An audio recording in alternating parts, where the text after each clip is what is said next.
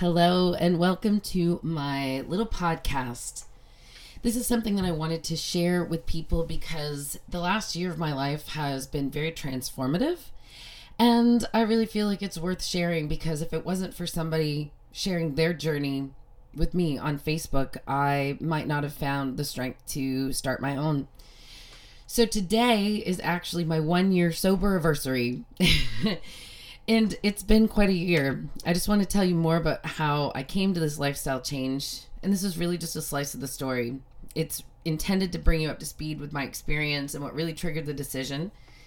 And I just want to say thank you so much for even taking the time to listen. And if anything, I really hope that it helps you find your own strength if you are looking for a much needed change, no matter what that change is. Mine was alcohol. So leading up to my decision to abstain from alcohol, I really took some time to dig into my habits after some pretty traumatic experiences. Not just one in particular, but there was really compounded effects here.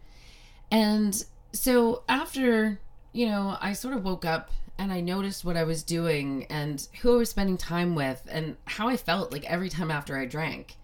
I was liking it less and less and less all the time. The hangovers, wasted money, late nights, questionable sexual partners, after parties, and all that were just too common in my life. I was like, why? Why am I doing this? Like, I have a good life. I love my kids. I'm fully self-employed with music and I have a cleaning business.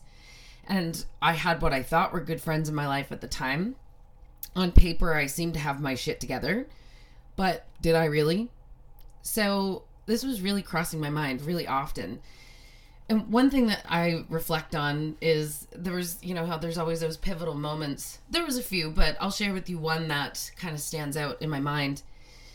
There was a night that I was just home. I wasn't sad. I wasn't celebrating anything. It was just a Friday night. Didn't really have a lot to do. I went and I grabbed a bottle of wine, started drinking at home and hanging out. And then I kind of got the urge, probably around 10 o'clock or something. I don't know what time it was, but I had the urge to be around people, so I grabbed a cab, went uptown to a bar, had a couple of drinks, and I remember, I'd already had a bottle of wine, so then the next drink ended up being, kind of hitting me a little bit harder, and there was this really weird guy that was hitting on me and telling me these crazy stories. Anyway, I'm a huge fan of crazy stories.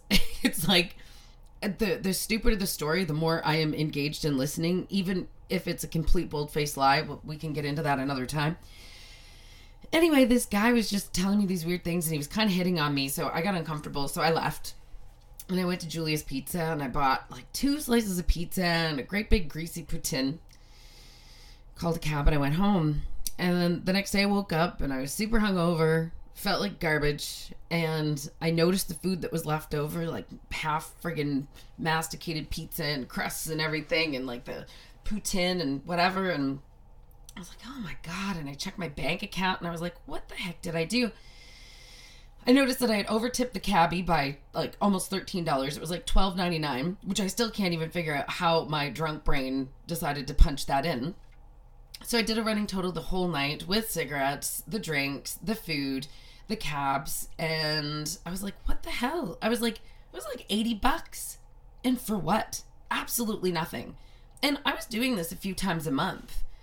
And this is not even to mention the random nights at home that I'd be sipping wine, just hanging out with friends, or writing grants or writing songs. I always thought I needed a bottle of wine to write songs and all this stuff. And there's another 10 or 20 bucks. So, it hit me after all these little calculations. And I remember my kids asking for something that would say $15, and I'd be like, oh, I can't afford that.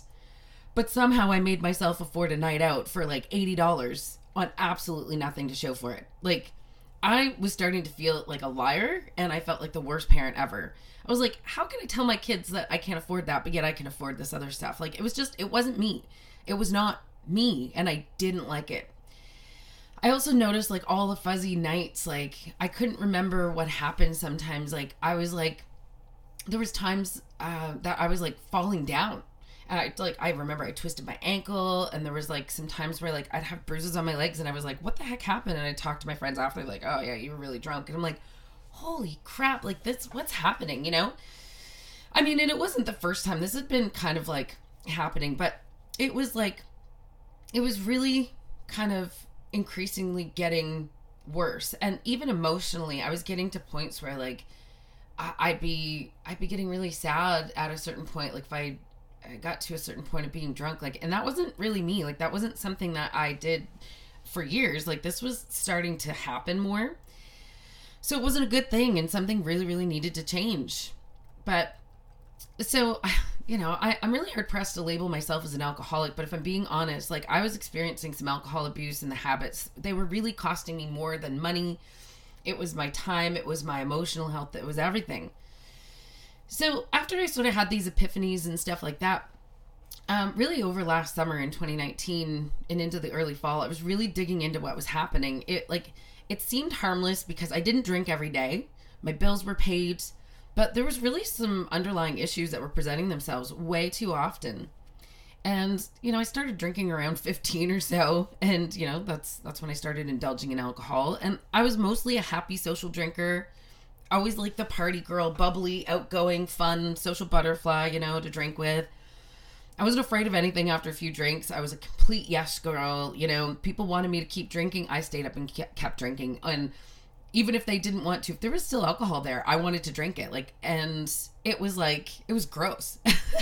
Like thinking back, I'm like, oh my God, did I come across as this sloppy, horrible person? But anyway, so I did a lot of reflecting, especially last summer. And so I was trying to pinpoint where it really sort of came into play. And looking back, I'd say over the past 8 years, there was a real compounded problem that was creeping up on me. And, it was the people that I surrounded myself with and the bad habits. And really a lot of it came from unhealed trauma that was keeping me in this holding pattern. I look back and who I was spending the most time with and how I was spending that time and the situations that, I really, really needed to heal from. I had some major, major healing to do. Toxic, emotionally abusive relationships that I entered into. My dad almost died, and that was traumatic. I had a couple of codependent, really toxic friendships that, that really hurt me. And they were slow burns. They were not something that was just a friend for a month. This was a few years of having a friend that I look back on that was really codependent. Both of us we were not in good places, but I don't know, maybe it was trauma bonding or something. But anyway, so those were things, and I knew that I needed some help. I feel like it wasn't the alcohol that was the problem, but alcohol was intensifying the problem, and it was helping me to avoid dealing with the problems. So the months leading up to quitting drinking were really important to seeing this holding pattern that I was in. And then I started noticing things. So there was one day I was on Facebook. It was October the 8th, I'll tell you that. And I saw a post from my friend Vanessa. She had posted about it being her sober anniversary. And I met this incredible woman in 2018. We both played a show together in Fredericton. And actually met because we were both drinking out in the courtyard at the hotel that we were both put up at for the shows. And she's from Ontario, lives in the Toronto area. So anyway, we hung out, her and her band and I, and actually my daughter was there and my daughter's friend. And, I was having a few sips. I wasn't hammered or anything, but we stayed out talking and playing music, and it was a great experience. Nothing bad happened and we became friends. But anyway, so I hadn't seen her in over a year because that was the year before. So this was just a post on Facebook, and she shared her experience, and I messaged her right away. And I was like, look, I've been thinking about making this change, and tell me, how did you come to this? So we had a really great chat about our experiences. She gave me her phone number. I called her. We talked forever. And, we realized, being musicians, we were exposed to so much alcohol over the years too. It's a very predominant thing that happens as an artist. And when you're mostly playing in bars, and also, people they just want to show appreciation. So they'll buy you drinks. God, I probably bought more drinks than I actually spent money on in my life just because of what I do and who I am, and people just wanting to spend time. But, anyway, so we had a lot of conversations about that. So the thing was the convo ended in me sort of deciding that I wanted to pick a date and I was going to give it up. So I chose Thanksgiving. So as I'm recording this is technically like the Monday that I woke up, and that was the last time that I drank. But my official date is the 14th. But anyway, Vanessa was super excited for me. And like, I didn't have any other friends that were that excited for me not to drink. Like, all of the people that I spent time with were drinkers pretty much. Very few were not. So over the next week, I got mentally prepared to give it up. You know, I was just like, and I was thinking about it and I was talking about it. And then had Thanksgiving dinner with my parents on that Sunday and came back. And Sunday night here in St. John, they always have like a holiday weekend open mic. So I was like, this is going to be it. This is my last hurrah. I planned to get drunk like over that week. I knew that I was going to go out that Sunday night. Anyway, so it was kind of an important sort of last hurrah for me. And I went out, I had a great time, got silly, sang songs, you know, closed the bar with a bunch of people, ended up at an after party with a bunch of people too. And it was like 4 a.m. And I remember there was this young guy, and he was like, I'm going to make sure you get home okay. And it was like, it was so nice to see somebody that had cared whether I got home okay. But anyway, because that was something that I had noticed that wasn't happening a whole lot. The people that I was hanging out with most of the time didn't give a crap whether I got home okay or not. But anyway, it was time to go home, called a cab, came into my room, crawled into bed, and I slept. And then I woke up on the Monday with a gross hangover, and I made sure that I felt every single part of it. Like, I marveled in my hangover. And it was just like, you know, the headache and the tired, sluggish feeling and the craving the crappy food and just the overall blah that I wanted to and I needed to take note of, because this is how I didn't want to feel anymore. When I made this decision, I honestly didn't know if I was going to give it up for a week, a month, a year, or forever. And now here I am a year later with absolutely zero desire to drink again. I don't see it. I have no good reason to. I really dug into my healing this year. Like, honestly, that's what I delved into. I knew quitting drinking wasn't about the alcohol. It was about the healing. My goal was to heal. And so I really delved into getting counseling. I went to lots of counseling sessions, talked to my life coach, listened to self-help books and podcasts and all kinds of things like that. I really took care of my physical and my mental health better than I ever have in my whole 41 years of existence. And it also sparked me to quit smoking. About 3 months later in January, so October, November, December, January, I gave up smoking. And it was like, I knew that every time that I drank, I wanted to smoke. They were very, very connected. So quitting drinking allowed me to quit smoking. And that in turn helped my vocal health. Like, it's so much better. Some of the voice issues that I was having just automatically corrected themselves. And, you know, my musical life overall has really improved because it's allowed me to really focus on what I want and get really clear about what I want. Waking up the next day, being tired and not being able to be creative and not being able to really live fully authentically. You know, everybody loves to drink on a Friday night, which means that you end up being hungover on a Saturday. My Saturdays now consist of getting up, cleaning, going to markets, you know, feeling good and spending my time being fully engaged in my life. It's also helped me to focus on my weight loss, and I just seem to look better and feel better now than I have in so many years. Like, I mean, I'm really passionate about this because it's been a year. It's not a week. It's not a month. It's been 365 days that I have not indulged in alcohol, and it's been the best decision that I ever made. You know, I don't crave those weekends so I can drink wine, be done the end of the week and drinking wine, or when I'm upset, I don't need drinks to get through it. I don't need Prosecco to celebrate anything because I'm happy, authentically happy with myself, and sparkling water is just fine with me. Give me some lime, some grapefruit, whatever. And I don't make bad decisions based on alcohol and this false sense of confidence. And just to even touch on that with the musical side, like, as I've performed, even though it hasn't been as much, you know, with this whole pandemic and stuff like that, I mean, I've always been fairly confident on stage, but something changed. Like, when I'm on stage now, I have this confidence that I brought up through me that just, it's different. No, and I really didn't drink much when I was on stage. I mean, there was times that I did, but just knowing that I wasn't drinking after, or like I wasn't having a couple of drinks to loosen up before I got on stage, like I had to pull my confidence from the most authentic place in my soul. And it's changed my live shows. It's changed how I feel when I'm singing. Like it's really, really incredible. If you're wondering if I'll drink again, who knows? Who knows? Because I mean, the thing is like, I don't want to like discount that and say, because I don't criminalize alcohol. Like I said before, quitting drinking was about my healing. It wasn't about the alcohol as much as it was really getting clear about my life. And I've seen nothing but positive things happen since then. And even through a fucking pandemic, I didn't touch alcohol.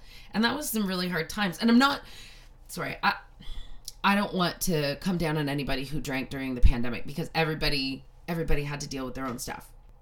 So will I drink again? Who knows? I don't know.